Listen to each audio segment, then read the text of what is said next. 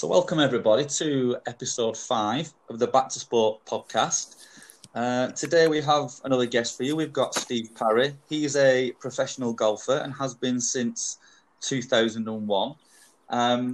His career highlight will be, which I'm sure he's going to talk about in a little bit more detail for us, is participating in the British Open in 2007. So, hi Steve. Hello Steve, how are you? Hi, good to hear from you. I think the first thing we'll do is, obviously, we've said you're a professional golfer there in the intro. So there's obviously lots of levels within the game of golf. So if you can just sort of give us a bit of info on the level you play at, the kind of tournaments you play at, and sort of what your expectations are as a golfer. I was looking to try and play on the Euro Pro Tour, but it all got cancelled due to the coronavirus. I've just come back from Florida, where I played one of the lower tours. The lower ones, they actually call them mini tours. Yeah. So I was playing the mini tours over in the US, and I got my game in good order. And I was coming back to the UK to play all the mini tours here and the PGA regions, they call them. So it's like the Pro-Ams and things like the Cheshire Open, the Lancashire Open, the Manchester Open, Leeds Cup. A lot of people might not know that these events happen, but they have some great players playing them. They have some guys that are they've won millions on the European Tour in the past, and now they're playing on these events. So you could have a guy playing at your home course who's won £2-3 million on the European Tour, and you didn't even know about it. I've had a few stints over on the Asian Tour, and I played this Sunshine Tour in South Africa for a few years, but never really actually had a card for the full season, especially on the European Tour. So we talked about your career highlight briefly in the intro. So as we said, you took part in the British Open in 2007. Yeah, so, a long time ago that now, isn't it? Yeah, but it feels a long time ago for you, doesn't it? It does, yeah. 2007 it was. So it was at Carnoustie, wasn't it? Yes, it was. It wasn't the tough year. The tough year at Carnoustie was the tournament before it. I think it was 99 or something. Do you remember when they let the rough go really long and Tiger Woods, and they all really struggled? Yeah. Well, the next time they had it at Carnoustie, they cut the rough down, so it was a lot more playable. Oh, so you're gonna have to come up with your excuse then now. So so I mean, obviously that's something many golfers sort of aspire to take part in, the British Open. So from your opinion, how was that? Was it as good an experience as you envisaged? It was, but it was the stories you get from it that were a better experience. So yeah, it was nice to play in it, but a few other things were a little bit more special. I'll give you an example. When I first started to try and qualify for the Opens years and years ago, when I was about 21, there was a local greenkeeper called Wurzel, we called him. He was from down in Somerset Way, so we nicknamed him Wurzel. And in them days, I think they still do it actually, greenkeepers, you can apply to be a raker. You know, you go around and follow the players and rake the bunkers in the Open. Right. So Wurzel, for years and years and years, has said to me, says, Steve, if you ever get in the Open, I know you're trying to qualify every year. If you ever get in the Open, I'm going to sort it out so that I'm going to be your rake man. Now, we're talking 10, 15 years later, and he's a good friend. And I was going to the first tee on the first day. I wasn't particularly nervous. I was more up for it, if you know what I mean. Yeah. So it was the first round. I was playing with Charlie Hoffman. You've probably heard of him. Yeah, from the American Tour. Yeah, definitely. That's it. So I was on the first tee, and that Ivor Robson was there, and they actually, funny innit, what you remember, they gave me 2 Rolex pitch mark repairers. You know when you hit the greens and you have a pitch mark repairer to repair it? 2 Rolex ones. It were great. And as I'm getting ready, I felt a tap on my shoulder, and it was Wurzel. Anyway, I told you I'd do it for you. And he was stood there next to me. So all of a sudden, I went from this, like, a young lad who could have been nervous to one of your good mates. He's on right behind you, stood right next to you. So it was like, where the first tee was, none of your friends and family could get near it. So just to have someone who you knew so well next to the tee with you really helped. And I remember teeing off, and I boomed it right down the middle. Really good shot. And I looked around for him to walk with him. He's like, no, you walk on your own. I said, not a chance. So I got him to walk. We both walked down the first together, and all the friends and family were there. So that was a great story. I'll remember that for the rest of my life. I know you said you were up for it, but you must have been nervous on that first tee at the British Open, surely. Not at all. It's bizarre. You're going to laugh at this. I tried to play a bit of cricket in my time. Yeah. Every time I go playing cricket, every time I go in the middle to bat, my mouth is dry as you like. I'm nervous. Honestly, I'm in bits. On that first tee, I wasn't. I was up for it. It was more like, right, come on, you're having it. So I'd heard a lot of other professionals saying that their hands were shaking so much they couldn't get the ball on the tee. I didn't feel like that at all. Well, I remember. I mean, I went to the Belfry for one of them Sunday drives with a few mates, and obviously it was sort of built up while we're playing at the Belfry. The Ryder Cup's been there, and I walked on the first tee, and like you said, nothing to play for, just playing with mates. It all seemed really official. Obviously, there's a starter there on the first tee chatting to you, and I was so nervous. Somehow managed to do like half a swing because I bottled it halfway around my swing. Scuffed it a little bit down the middle, about 175 yards, and I just think, how have you stepped up on the first tee at the British Open and just thought, right, you're having it? That's a good attitude to have, definitely. Well, a lot of people, this is where my head was at that time. A lot of people think that they're getting judged on that first tee. They're not. You're getting judged on your score at the end of it. Yeah. So I knew I wasn't getting judged on my first tee shot. It could have gone anywhere. They would judge me on the score at the end of the day. So having that in my head, I was just hitting it. Plus, it's something I've done all my life. I've hit hundreds and hundreds of practice shots, and I've played in tournaments.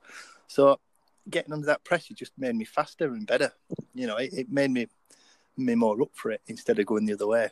Well, it's something I always think about that. You get players, at any sport, and then they get to the level they want to play at, or, in that moment they want to play at, and they say they're so nervous, and you think it's daft in a way, because that's what you want to do all your life, isn't it? And that's why you train, and that's why you practice. And when you get there, really, you should just take it all in and not be nervous. But I guess everyone's different, and I think most people would wish to be like you, stepping onto that first tee and not have the nerves. Well, I think it held me back that week. If anything, I was too up for it, because I had a half a decent first round, and I had a good finish. And then in the second round, I birdied the first hole, actually, and I was out at 11 o'clock, and there was a lot of people in the audience, and I had an open roar. Have you ever heard an open roar? No. When you go to a tournament, if someone does something like a birdie, all the people around the green, they make a big cheer and a roar, and it's like, rah! It was really cool. And I was like, oh, right, I'm up for it. So I think I went back to 1 over for the tournament, and I walked to the next tee, and I was 20 foot high, and I was like, right, Tiger, come on, you're having it. And I got to the next tee. Honestly, I wish I'd have been like calmed down. And this second hole, par 4, was like 460, I think, and I hit this massive tee shot right down the middle. So I was pumped, I was buzzing. And then he had a 6 iron into the green. But all I saw was the pin. Lack of experience. I should have been hitting it nowhere near the pin. But because I just made birdie and I got carried away myself, I went straight for the pin and just pulled it a little bit and ended up in some bushes. It was completely the wrong shot. I paid for a professional caddy at the time as well, and he should have held me back a little bit. Anyway, I think I took a 7 or an 8. And after that, it just spiraled, and I went worse and worse. And then it was the situation got to me then, because I was too up for it. If you know, yeah, I should have been more. Right, hold up. I don't need to go for that pin. Par's good here. Just play the game how it should be played. Yeah, well, just to give people a bit of context, and obviously the playing in something like the British Open is so difficult, and the course is set up to be difficult. But you shot a 73, which would have been a 1 over par, would it, for the first round? Is that what I shot, 73? I think it was 2 over. Oh, yeah, 73. Well, it must have been then. It must have been a 71 par then, because if you got a birdie on the first to go to 1 over, yeah. So you shot a 73. So a little quiz question for you then, Steve. Go on. Your 73 in that first round was better than 18 other golfers that have won a major championship. Oh, now you're making me feel bad. Right. How many of those players do you think you could name? So you beat I think I've got 18 on this list. 18 players now. Some of them are old timers, or maybe You two want or all three. 18 now? Well, I'm just wondering if you realised who you beat on that first day. So if you can, I remember having a little look, but I remember being shattered as well. So I think Mark O'Meara. Mark O'Meara's one, yeah. Vijay Singh. No, he shot a 72, if I remember. Tiger Woods. Did I beat Tiger? No, Tiger Woods shot a 73 on the second day. Oh. You had Nick Faldo, so there's another old timer on there. Arnold Palmer. No, similar age to Nick Faldo, I think. He was probably winning tournaments around the same time. Sandy Lyle, yeah. Ian Woosnam. No, he wasn't on. I'll go through because we're talking... I'm just thinking the old guys now. Go on, go through a few. No, we're talking about some good golfers here. Charles Schwartzel. Yeah. Graham McDowell. Oh. Zach Johnson. Yeah. Adam Scott. Oh, you've got Tony Jacklin, an old-timer on there. Mark Calcavecchia. Justin Leonard. Jeff Ogilvy. John Daly. Davis Love III. Francesco Molinari, who I think last year was number one in the world for a brief period. I don't know where he still is. And Todd Hamilton. So, you might look back on it with a little bit of regret, but, just to show... I don't regret it. I'll tell you another good story as well then, if you're talking like this. Wurzel, the guy raking my bunkers, I played the first, I think it was 12 holes in about 5 over.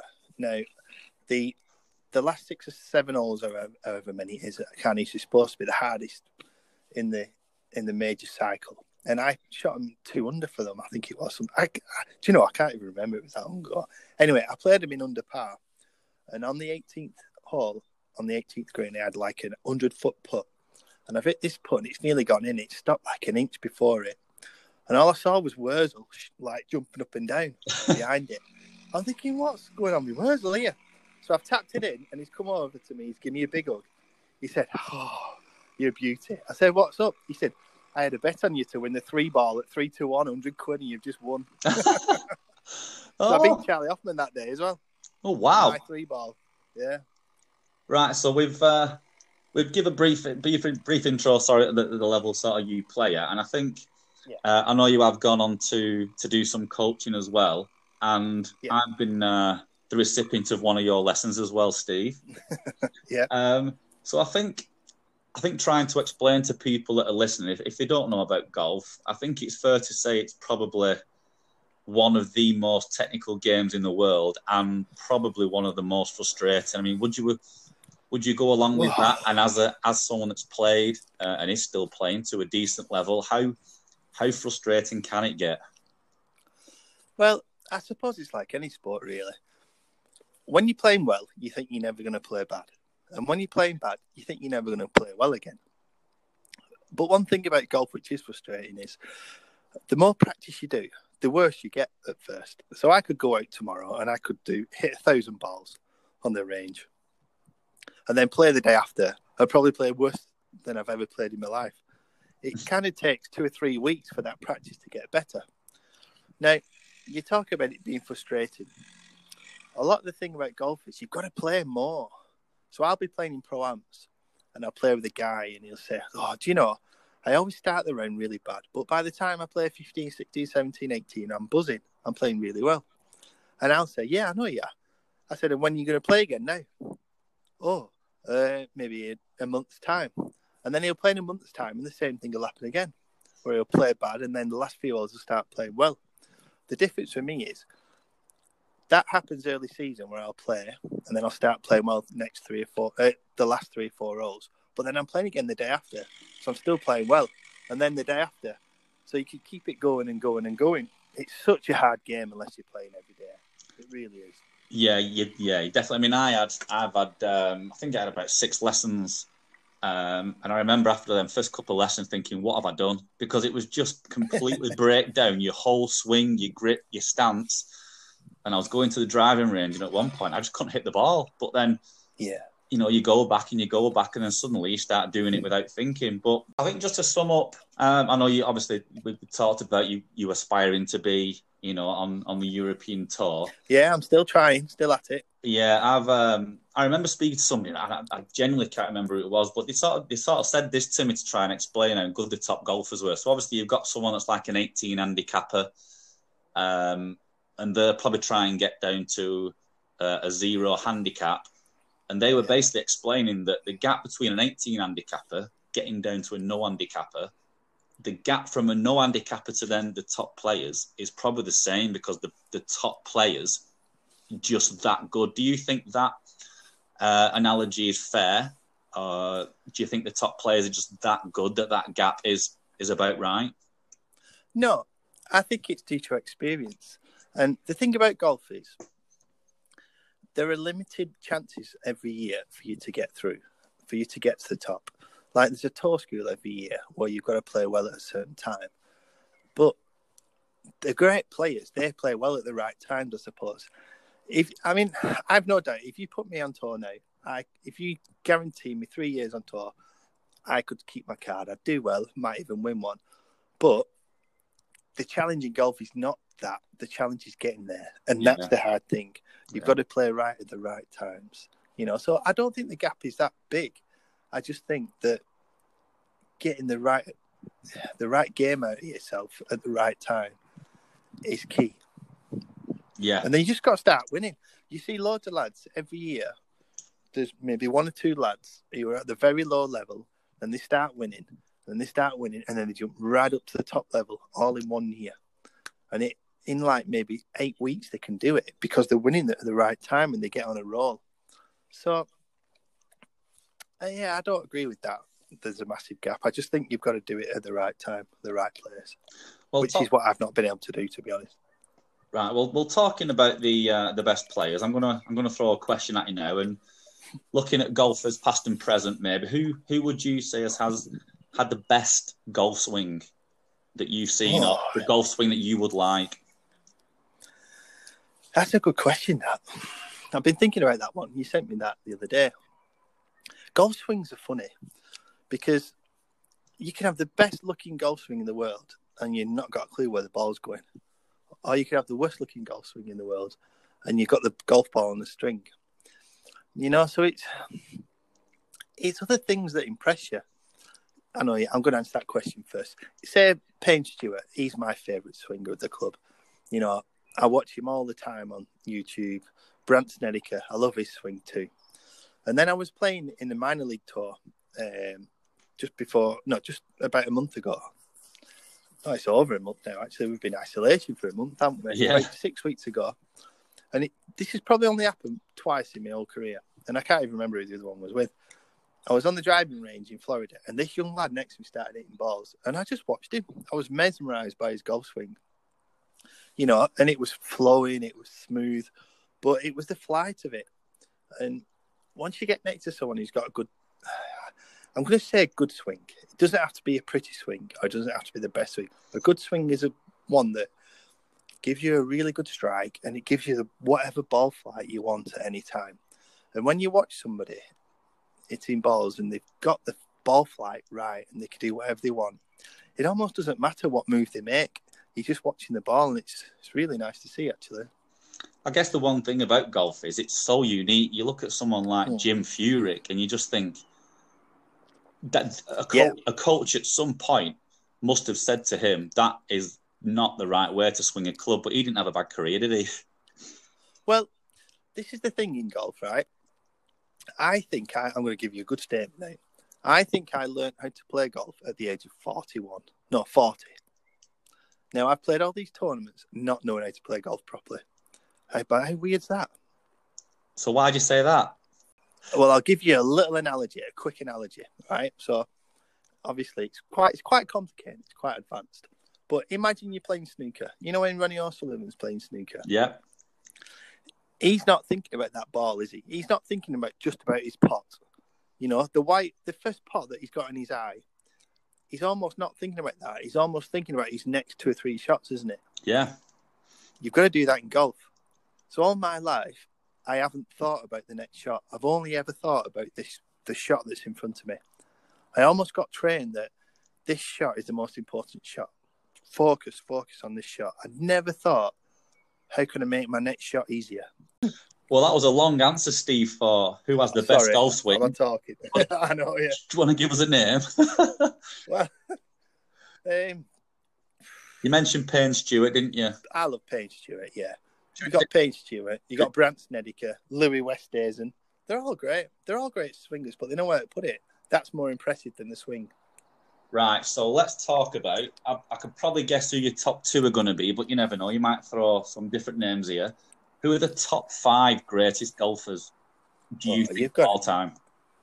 You've got to go off the stats, haven't you? That's the boring answer, isn't it? You got Tiger and you got Jack Nicklaus. Then you got Tom Watson, and then Ben Hogan, Billy Casper. So some of the old guys are like phenomenal. You know, the modern times. Then I suppose Rory McIlroy or a Dustin Johnson. Yeah, do you think golf is probably the toughest it's ever been now, with the quality of players? The standard is definitely is far better than it used to be at every single level as well. You know, even at the lower levels where I'm playing, you've got to shoot 5, 6, 7 under to win. I mean, definitely the standard's a lot better. I mean, what I love about golf is you watch the majors and how many people just win a major out of the blue. You know, you're talking 250, 300 to 1 regularly. Yeah. I mean, I'm just looking at someone off that list, Todd Hamilton. He won a major, and then I don't think he did anything for the rest of his career. What's the other guy, New Zealand guy, Michael Campbell? Michael Campbell, yeah, he won the US Open, didn't he? You know, and you just don't know who's going to win it, and you get these people like Colin Montgomery and Lee Westwood that are there second, third, you know, in the major tournaments and never get to win one, and then these people just come along. I feel sorry for Lee. I think this year was his year. You know, he's been playing really well all winter and doing really well, and just like it was for Darren Clarke when he was a little bit older, no one was expecting it. I think this year might have been Lee's year, and then everything's got cancelled. Oh, gutted. Yeah, I mean, you talk about someone like Lee Westwood, and I guess that leads into another question, really, that how much of golf is natural? Because you look at someone like Lee Westwood, and I think it's fair to say his driving fairway shots are probably throughout his career been in the top 5, top 10, but yet his chipping and his putting just let him down, and yet that must be the one thing he practices, and yet he's never going to be the same as, you know, one of the top players at that discipline. So how do you sort of quantify that? Why do you think some people just can't improve at a certain part of the game? Sometimes people just do it better than you at that point. You know, I don't remember many times where he's 3-putted or he's hit shanks or he's really messed up. I think it was just once where he went in the bunker. Was that against Tom Watson when Tom Watson nearly won it at Turnberry? I think Lee Westwood went in a bunker, which was a bad shot. Other than that, I think people have beat him, to be honest. I don't think he's given much away. Yeah, people are expecting him to hold 15, 20 footers, but the best in the world only get 10% of them. You're not supposed to hold as many as Jordan Spieth did when he won everything. God, he held everything. Yeah, I mean, you watch Jordan Spieth. I mean, I don't think he's quite. I don't know what he's doing at the moment. I don't think he's quite to the level he was a couple of years ago. But it was literally on the green. You just expected that ball to disappear, and that's like you said. That just doesn't happen all the time, does it?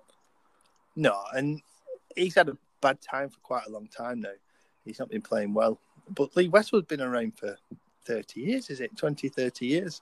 So he's had longevity out of the game. He might not have won a major, but he's made fortunes in it. He's had a great life. And I bet so I'm going to make a commit then to this one. Not that bothered. I'm going to make a commit then to this one answer now. Can Lee Westwood still win a major? Yeah, of course he can. Do you think so? Yes. Good. I think a lot of people would like to see that. If he's the next major championships, if he makes that course as easy as he can and puts it in the right places, he can beat anybody. Good. That's certainly good to hear, for because me for one would love to see him. It was frustrating watching someone like Montgomery not win one, and I think it'll be frustrating if Lee Westwood doesn't win one because he certainly deserves to. Yeah, he's still quite fit, isn't he? He's still quite strong. Yeah, he's probably. I mean, if Tom Watson nearly won one at 60, yeah. he's got another I don't even know how old he is. How old is he? 46, something like that? Yeah, I think he's about mid-40s, yeah. Yeah, he's got another 15 years left yet. Right, then, moving on then, Steve. I've got a little... Go on. I've got a little title here saying the good and the bad, so I sent you this to have a little bit of a think about. So from guys you've met, I don't know whether you can discuss in detail who you spoke to at the British Open, but who's sort of one of the good guys that you've met? What, you know, one of the big names that people would know?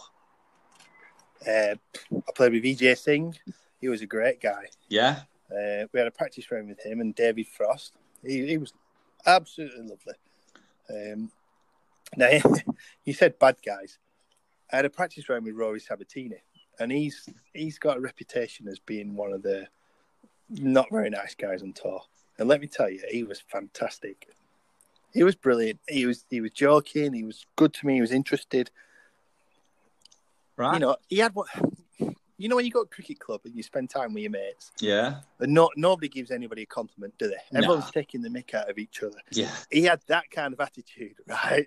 So I think he just had our kind of attitude, but other people don't know how to take him. Yeah, possibly. Yeah, because he's obviously got that reputation for some reason, but mainly just they've not got thick enough skin. Must be. I thought he was brilliant. You know? So I haven't met anybody who's not very nice, actually. There was more guys that were up themselves, which were amateurs. As soon as you turn pro, everybody's been really nice. Everyone's been competitive, but nice at the end of it. So there's very, very. In fact, I can't think of anybody who's been a bit of a tool, if you know what I mean. A tool. Well, apart from your rate man, Steve Wurzel, have you got any funny, interesting stories to share from the golf tours or the golf events that you've been part of that you think are suitable to share with the podcast? I'll tell you one more story from Open. This was funny. Now, to tell you this story, we need to go back to the Open being at Royal Lytham, early 90s. And I went with one of my friends who I played a lot of golf with growing up. And we was in a big crowd and Vijay Singh was there. And he asked Vijay for his autograph. And Vijay just turned around, looked at him and walked off. And my friend shouted something really obscene. I can't even tell you what he said. Vijay turned around quickly and he just scarpered into the crowd away. And ever since then, he's hated Vijay Singh. Oh, like Vijay Singh this, Vijay Singh that. So I qualified for the Open. And about 2 weeks before I qualified for the Open, this friend of mine, he just split up with his long-time girlfriend. He was living with her and everything. He was down in the dumps. And I said, listen, we'll go up to the Open on Sunday. You come and caddy, because he was a scratch golfer. He was really into his golf. Come and caddy for me, and I'll try and get the best person I can to caddy to play with. He said, right, Steve, you've got a deal. So I was on the practice range at the Open on the Sunday before the tournament. And the FootJoy tent was open. Now, when you're in the Open, they give you free shoes, they give you everything, honestly. You're feeling $1 million. So I walked into the FootJoy tent, and he was sat in front of me, Vijay Singh. Right. So he's getting some new FootJoy classics. And I've never liked this normally. I said, hello, Mr. Singh, how are you doing? He said, I'm good, thanks. I said, are you playing today? He said, yes, I'm playing in 10 minutes. And if you get on that first tee, you can play with us. I went, oh, my God. So I ran outside. I said, come on, Andy. We're going to the first tee. He's like, oh, great. Who are we playing with? I said, I'm not telling you. Right? So we get to the first tee, and then a bit of crowd is gathering. He's like, who are we playing with? Come on, who are we playing with? I said, just you wait. It's a nice surprise. Honestly, the tee was full, and then on walked Vijay Singh. He went, you. Like that. He said, I can't believe. Look at you. Oh, no. But I tell you what, Vijay Singh was so nice to him. And by the end of it, he had a good chat with him. And even though he was just caddying for me, Vijay Singh, he was talking to him. He's asking where he came from. And you see a different side to him. That round of golf, Vijay Singh was signing autographs here, there, and everywhere. And every tee, every green, every fairway, people were shouting for his autograph. No one knew who I was. So I was just walking along so I didn't get hassled. And Vijay signed as many as he could. But I remember saying to my friend Andy, who came, I said, that must be so hard for having to do all these autographs. And do you know, at the end of it, Andy said, I really respect him. He's such a nice guy. So it goes to show, just because someone doesn't sign your autograph doesn't mean they're a bad person. So you won him over in the end? Yeah, it was lovely. Good story, isn't it? It is a good story. It's talking about stories.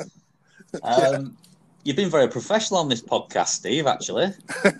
It's not all right, yeah. It's not the Steve Parry I know. Is it not? So what I thought I'd do is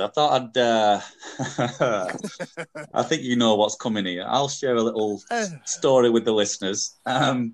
Okay. As you mentioned before, you was a regular visitor to the cricket club.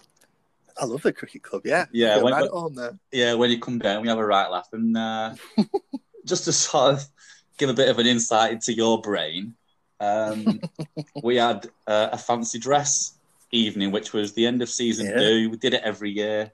Always went down a storm.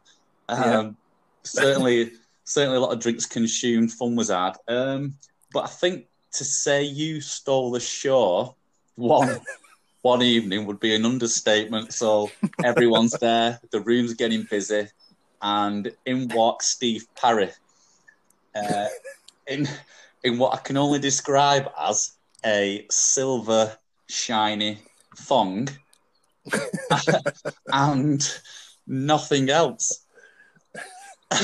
And the best part of that is, I remember someone asking you, "Oh, what did you do? Did you have a coat on and jump in the taxi?" And you went, "No, I didn't think of that. I just jumped in the taxi with my thong on."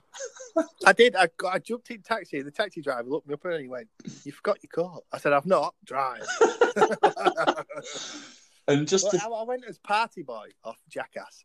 You know the guy who always takes his stuff off and dances around with a thong on. Ah, right, okay. You maybe should have explained that to people. I know. Well, I actually been out in West Orton that night, and I got home. It was really boring. I got home at 9 o'clock, and I knew the fancy dress was going on down at Allerton, and I didn't have any outfit, but I knew I had this silver metallic thong. so I rang the wife up. I said, "Do you mind if I go to the fancy dress in this thong as party boy off Jackass?" She went, "You fill your boots." So I just stuck it on and came down. My biggest regret about that fancy dress night was as I walked in, there were loads of kids there. I thought it was an adult fancy dress. There were loads of like 11, 12, 13-year-old girls there, and the mums were looking at me. I'm like, "Oh my God. What have I done? What have I done here? Yeah, what have I done?" Right, well, we'll finish it off, Steve. We'll go back to being serious. Okay, serious, Steve. So you've already given a couple of tips. I don't know whether you just want to go over the tip you said, but if for people listening, someone like me who loves his golf, doesn't really get out there enough to improve his game to what I think I probably could get to, what would be a top tip or a bit of advice that you could give to any aspiring golfers out there? Definitely learn how just play more. I know it sounds simple, but the driving range is no good for you. It might pass an hour, but hitting 100 balls the same is not going to do you any good. You're better off going out playing 9 holes. So get a few of your mates, go and play 9 holes. The problem is it's time consuming, isn't it? But that is the only way to get better. Get out on that golf course and enjoy it. Because once you start playing the game and enjoy it, that's when you start getting better. So would you recommend people that want to improve, would you say that's the best thing to do, or do you still think people need to go and see a coach and get the swing analysed? Both. You need to use it properly. When I was teaching at my golf academy in West Orton, you get 2 lots of people. You get beginners, right? And there's 2 kinds of beginners. There's some beginners who would just go out, they'd have a lesson and they go on the course, then they play 2-3 times a week, and in 5 months they're playing properly and they love it. And then you'll get another beginner who say, "I'm not going on the course till I've mastered the swing." 18 months later, they still haven't got on the course. And then they give up. So get out on the course and just play with your mates. Play for £1, play for £5. Nothing will get you better than losing a £5 to your mates. And lessons are good as long as you use them properly. Well, there you go. If you're listening, just go out and play. Play with your mates and go out and enjoy the game of golf. Best thing you can do. Right. Cheers, Steve. Well, thank you for that. I've really enjoyed that, and Hopefully, so Thanks, is it all right? Yeah, brilliant. Hopefully, some of our listeners. So I'm sure they have, and they'll take some tips away from that. I'm sure. Great stuff. No, thanks, Steve. Thanks for asking me. Yeah, no problem. And thanks for coming on, Steve. Thank you very much. No worries.